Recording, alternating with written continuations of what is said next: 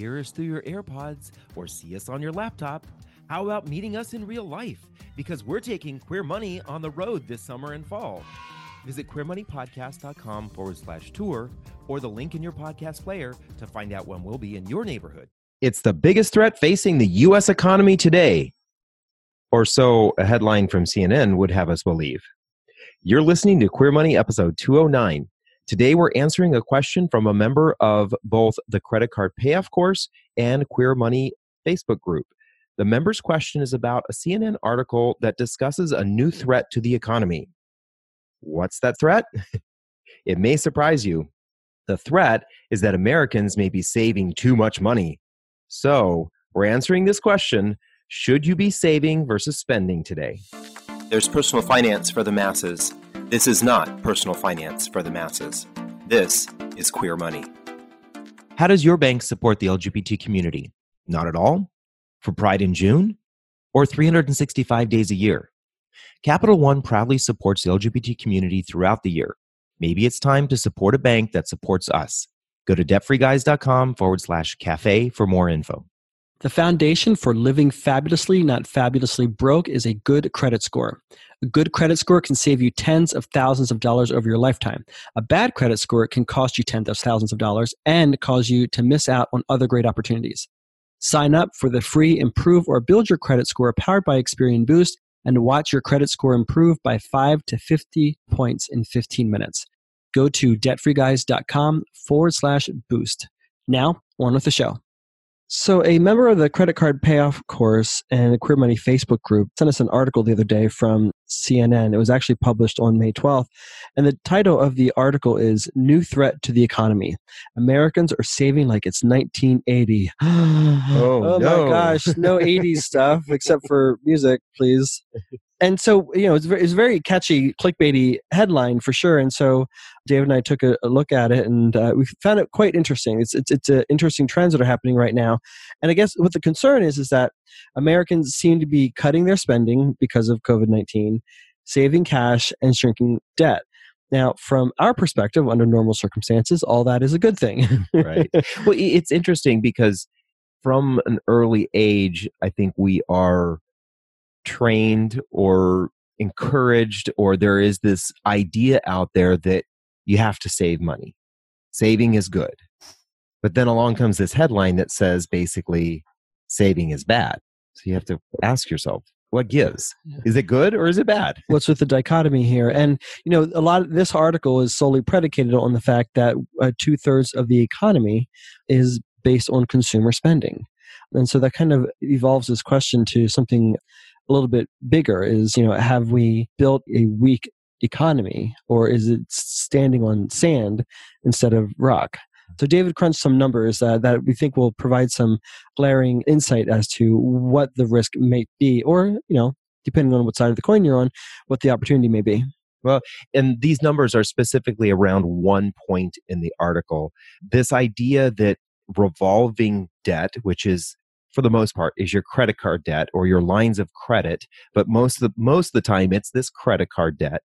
That credit card debt had dropped by one of the largest amounts that it has ever dropped by, an annualized rate of 31%. What does that mean? Well, basically Americans have almost $1.1 trillion in credit card debt. Yeah, that's trillion with a T.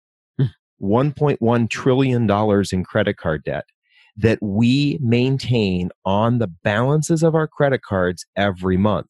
That's how, and this number is from back in 2017, that's why Americans paid $104 billion in credit card fees and interest in that year, because we have this massive amount of money on our credit cards. So what does it mean that would drop by an annualized rate of 31%? Well, that would mean that basically Americans would pay off over $300 billion of their credit card balances. And most people would say, well, yeah, that's a good thing, right? I mean, wouldn't it be a good thing if our credit card balances dropped by that much? And in this particular instance, it was just the month of from March to April that the balances dropped by this amount. I did a quick calculation. If the average individual is paying 17.1% interest on their credit cards, and that's the average interest rate of credit cards across the United States, if we cut this amount out of our spending, just for the month of March, Americans would have paid $399 million less in credit card interest. If that was annualized, we would save almost $4.8 billion. That sounds like a lot of money, right? Well, yes and no. And the reason I say that yes and no is because if an employer has to spend roughly $60,000 to employ someone and pay them somewhere between $45,000 and $50,000, there's all those extra things that employers have to pay for to hire an employee. If they were basically paying for an employee $60,000, which would be a pretty good salary, average in the United States, that would only add 80,000 jobs to the economy. So at first glance, this looks like a good thing that we're paying down these balances, right? But then when we're in this situation where we're seeing millions of people losing jobs, that doesn't seem like it would have that much of an impact on the economy. But for some people, that would have a huge impact on how much money they actually have to come up with every month to pay their bills. Exactly. So there's this fear that Americans aren't spending the way that we've been conditioned to, or we've conditioned ourselves to spend. And all of a sudden that's having a big jolt on the economy. And that's affecting a lot of people. And most adversely right now, we're seeing small businesses. And I think one of the other striking differences between now and the fearful 1980s is that the interest rates on saving was considerably higher than it is today. Today it's nearly non-existent. Stagnant to non-existent. Whereas in the 80s, you could open up a savings account, even a checking account, and you could get a decent interest rate on the cash that was sitting in that account. Today, you can barely get a decent interest rate on a money market. Yeah, exactly. I think back then in the 80s, you were seeing sometimes some banks paying anywhere from 7, 8, 9% on the interest on your savings account. Today, I think there are some out there that may be somewhere between 1 and 2%. So it's not anywhere near as much as what you were getting back in the 80s. Right. So there's this fear that the underlying fear is that we could be heading to another great recession, which, many of us just recently survived about 10 some years ago, or we're heading into another Great Depression. And the numbers right now don't look good for the economy. So it's very realistic that we could be going into a depression. Hopefully that doesn't happen, but at this point, we don't know exactly yet. It takes a couple quarters to figure that out. And one of the other concerns that we noticed from the article that we read in CNN was that there's this pool of Americans taking their shopping and their investing, pulling it out of small businesses and directing them more towards larger companies. So now even it surprises me today to hear some people who are taking all their grocery shopping to Costco and Walmart because they can do it faster and more efficiently and can get more stuff in one visit than they can maybe going to their local grocery store. So there's this sort of migration going to the bigger, already more powerful companies to do business with, to also invest your money with, than it is to do with the smaller companies. Yeah, I think many people, they feel almost trapped, right? They need to provide for their family. They need to have necessities. And so they want to get those things at the lowest cost possible. And unfortunately, many times the lowest cost possible are large corporations that are able to buy in mass quantities and get a lower cost for that. And so they pass some of that cost on to you. And so that I think that there's this kind of natural migration that we've gone to places like Walmart and Amazon and Costco. And this is kind of where our money is going. And what has happened is it has pulled money away from the smaller businesses that oftentimes used to support the local economies. And now that money is being funneled off to somewhere else. Yeah. So as per our usual, we threw this. We shared this article in the Queer Money Facebook group, and we asked for people's thoughts. Just is this a good thing? Is this a bad thing? Or are you indifferent to it? And we had some interesting quotes. Jason shared, "It's all reactionary. When COVID passes, and it will, people will go right back to spending like drunken sailors." And that's probably very true. We've seen it time and time again. Despite whatever calamity the country faces, we always typically go back into our spending patterns. Yeah. I think when things are bad, there's this pent up desire or demand to want to go out and have a good time and spend our money. And as soon as things kind of start to feel good again, we start to do that and it becomes a habit. And then we just stick with that habit. Exactly. Gwen said, I think you're right that it's a threat to the growth of the economy, but I'm hoping it'll lead to people examining whether a constantly growing economy is actually a positive goal for society. And that's kind of what I alluded to earlier. Maybe the question isn't so much how is this affecting now, but how is this affecting us in the long run? And is this really the most stable kind of economy that we can build? Yeah. And if it's not the most stable kind of economy that we can build, what should that economy look like and how can we get there? Yeah. It's interesting. The CNN article said roughly 2/3 of the economy is built on consumer spending.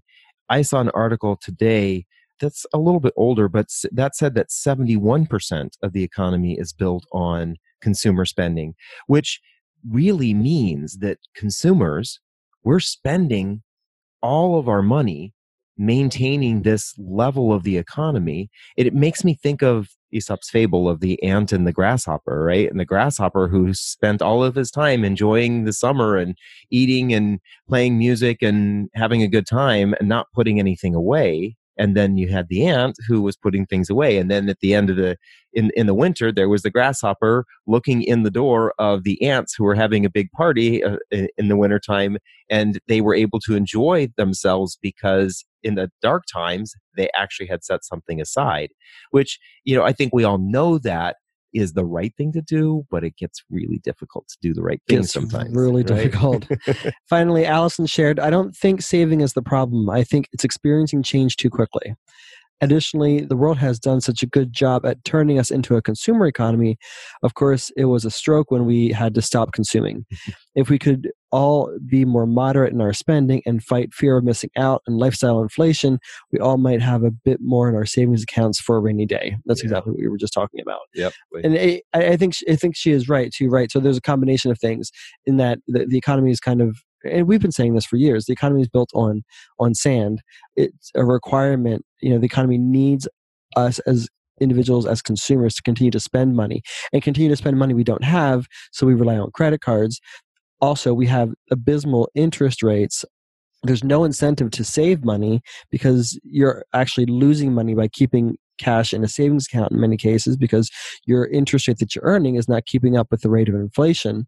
And so there's just no incentive to save money. Then add to the fact that you've got these corporations who have all these glossy advertising and know how to use Freudian technology to tap into our psychology to make us want to buy things we don't necessarily need, or that could put us in a precarious financial position.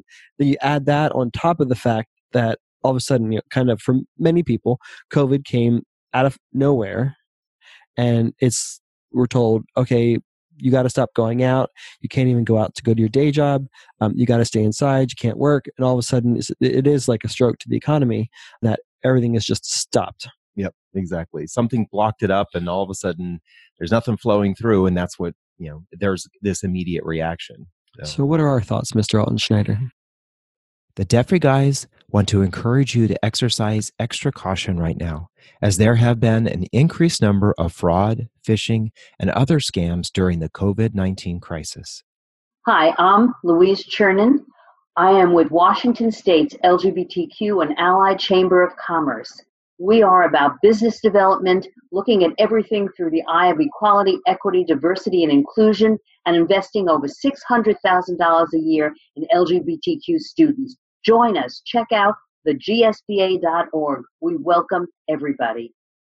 Well, I think that one of the things that we have always encouraged is for individuals to, the sooner the better, leave the leveraging and spending classes. And John and I kind of basically believe that there are 4 classes of individuals.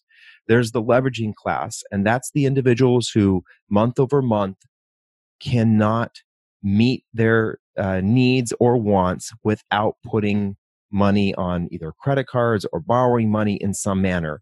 Whether they're doing it consciously or not, whether you're living paycheck to paycheck because of the amount of money you make or because you just can't stop spending, these individuals continue to spend more than they make. And we know what happens. Eventually, that is going to get to a point where you can no longer sustain it. So that's the leveraging class.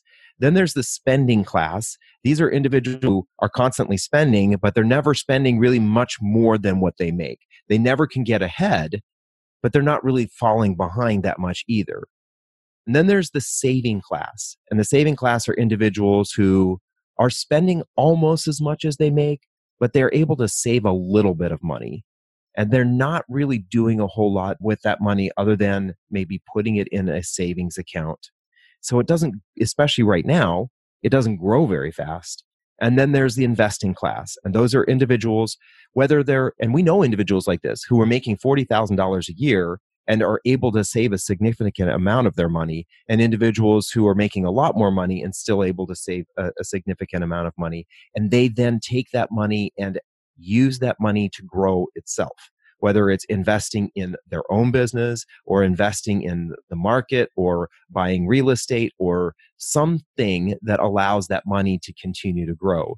And we believe that the sooner you get to that class of individuals, the better your financial security will be further on down the line. It's almost, in some cases, the stock market is built on more solid ground than the economy. Yeah. And that's why, there was that famous picture of Jim Cramer talking about simultaneously the stock market was skyrocketing while the unemployment numbers had hit a record level.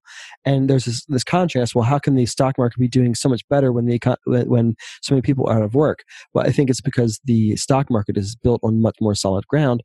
And by and large, you will always see, I think in the long run, you'll see both return to normal or better, but the stock market will always exponentially beat the economy hand over fist, pandemic after pandemic. Yeah. And I think that's the one of the things that you say over and over again is that there's always an incentive for individuals who are investing to make sure that the stock market continues to go up. It's in their benefit, right? So if other people are doing that, sometimes you want to get in on that ride. Right. There are too many rich and important people who need the stock market to continue to climb despite what the economy does. So, and that could be, that's a whole discussion of, is that how things should be? That's another debate. That's the way things are right now. And so for your own autonomy and security, the sooner you can become a part of that to any scale, the better. Yeah. So, one of the things that both David and I thought when we were reading this article, one of the fears that we had, and I'm sure that this is just around the corner, that suddenly our politicians are going to come onto our televisions and radios and whatnot and start encouraging us to spend money. Start spending money because it's patriotic, it's good for America, it's good for the world, it takes care of people. And while there is a bit of accuracy to that, what we want to encourage you to do is to only spend so much as you would normally spend and so much that it doesn't adversely affect your financial situation. Mm. Don't feel guilted or encouraged to overspend for the sake of the economy. Because as we say to LGBTQ people all the time, it makes no sense to donate money to help causes if it's only going to adversely affect yourself. We can't handle managing two problems. Let's try to isolate the number of problems we have to manage. And if that means in this particular situation that you're not able to participate for your own financial security and autonomy, that's fine. Right. And so we basically have broken what we think kind of the scenarios are, or the groups of people. Archetypes of people. Right. Thanks. That's a great word. In today's world. The basically three groups of people. And we have labeled these groups of people, the oh-nos, the status quos, and the gung-hos. So when it comes to the oh-nos, these are a lot of you out there who are suddenly finding yourself either unemployed or underemployed, or you're in an industry that you have a lot of fear of potentially being laid off because of the way that the environment has changed. So you may have a job right now, but if the economy continues to get bad, are you likely to get laid off? So that's the oh-nos. And so we have some suggestions that if you find yourself in this group of individuals, the oh-nos, we want you to focus spending only on necessities. Don't assume more debt. And especially if you're unemployed. and you are receiving unemployment, it may be that right now, because of the extra $600 a week, you could be earning or getting more money than what you were receiving or earning in the past. Then make sure you're using that extra income to reduce your financial stress, to reduce your financial fears, rather than just spending it. So, what we would encourage you then is that any of that remaining money that you're not spending on your necessities, that you're setting it aside for emergency savings. We want that to be your focus right now. It may be, and I will admit, I probably would be tempted to do this too. If all of a sudden I went from making a certain amount and every week I'm getting an extra $400, $500, $600, I may be inclined to want to go spend that money to make myself feel good. Remember that self-care shouldn't detriment your future. It should take care of you now and in the future. So make sure that you're using that money to provide some sort of benefit for yourself now and in the future by reducing your financial stress. The status quos are those who are still employed. Things haven't necessarily changed for them. It's almost like it hasn't, other than maybe what they're seeing in the news, the pandemic's not totally affecting them, at least financially. So our advice to you is to continue to balance your spending with your saving as you normally would, maybe being a little bit more cautious than you normally would. Consider only using smart debt and to pay off credit card debt. And by smart debt, if you were already planning on buying a house or if you were already planning on buying a car, you're already sending kids to school, still continue to do that in so much that it's not going to hurt you in the long run. Pay off your credit card debt because simultaneously you want to take care of yourself, but you're also somewhat in an envious position that things haven't necessarily changed for you. And to the extent that you can help out the economy and continue the national cash flow, the better for the whole country as a whole. And then we have the gung-hos. Now, the gung-hos are those who are making more money during this time period.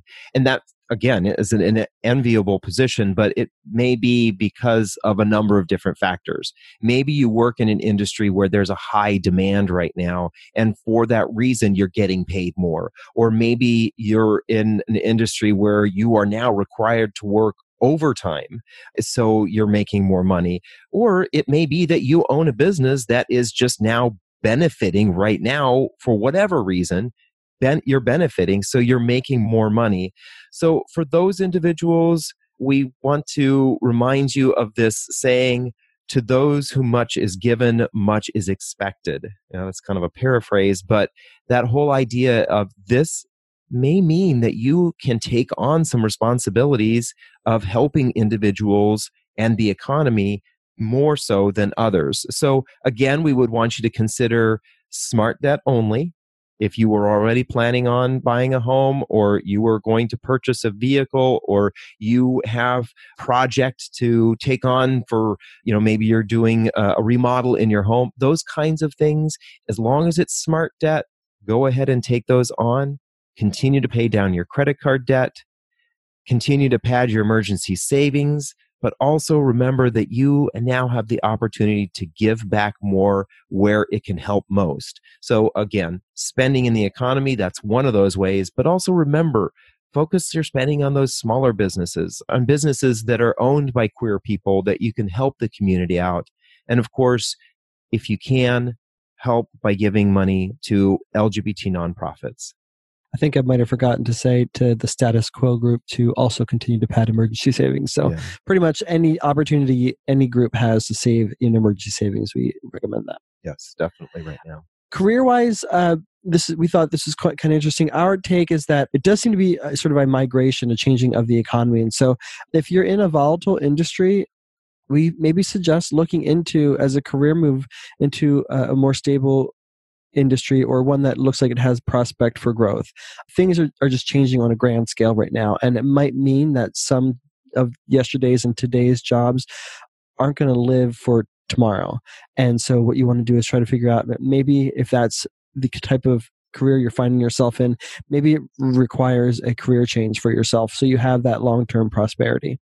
Yeah, I think about individuals in hospitality and tourism.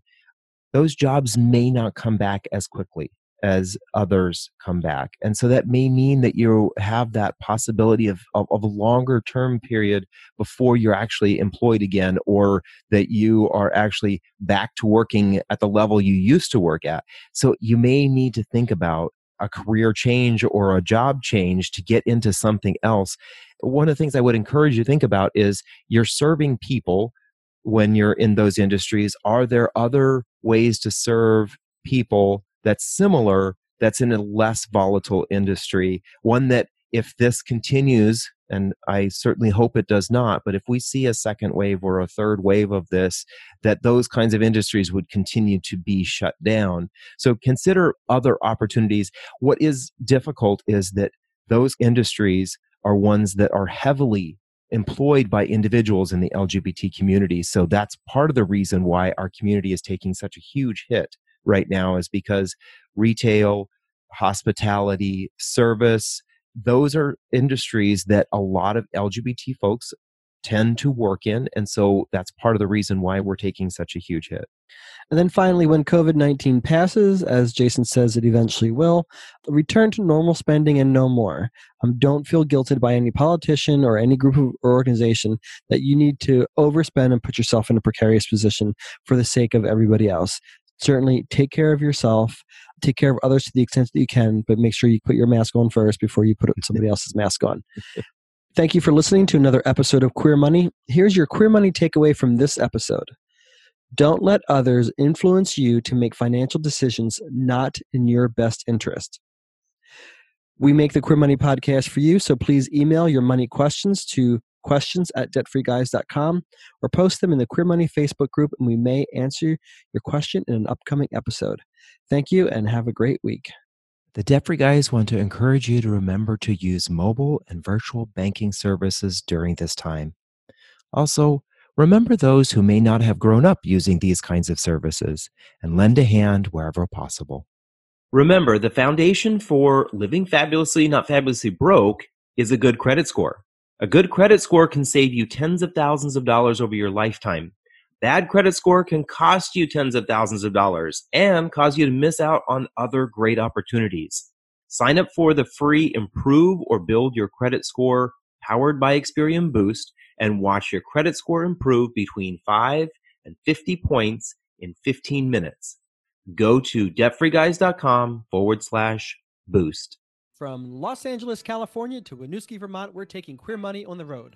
Join us as we gamify personal finance with Queer Money Bingo, or catch our signature Live Fabulously, Not Fabulously Broke talk, and so much more in between. Check out queermoneypodcast.com/tour or the link in your podcast player regularly for date and location updates.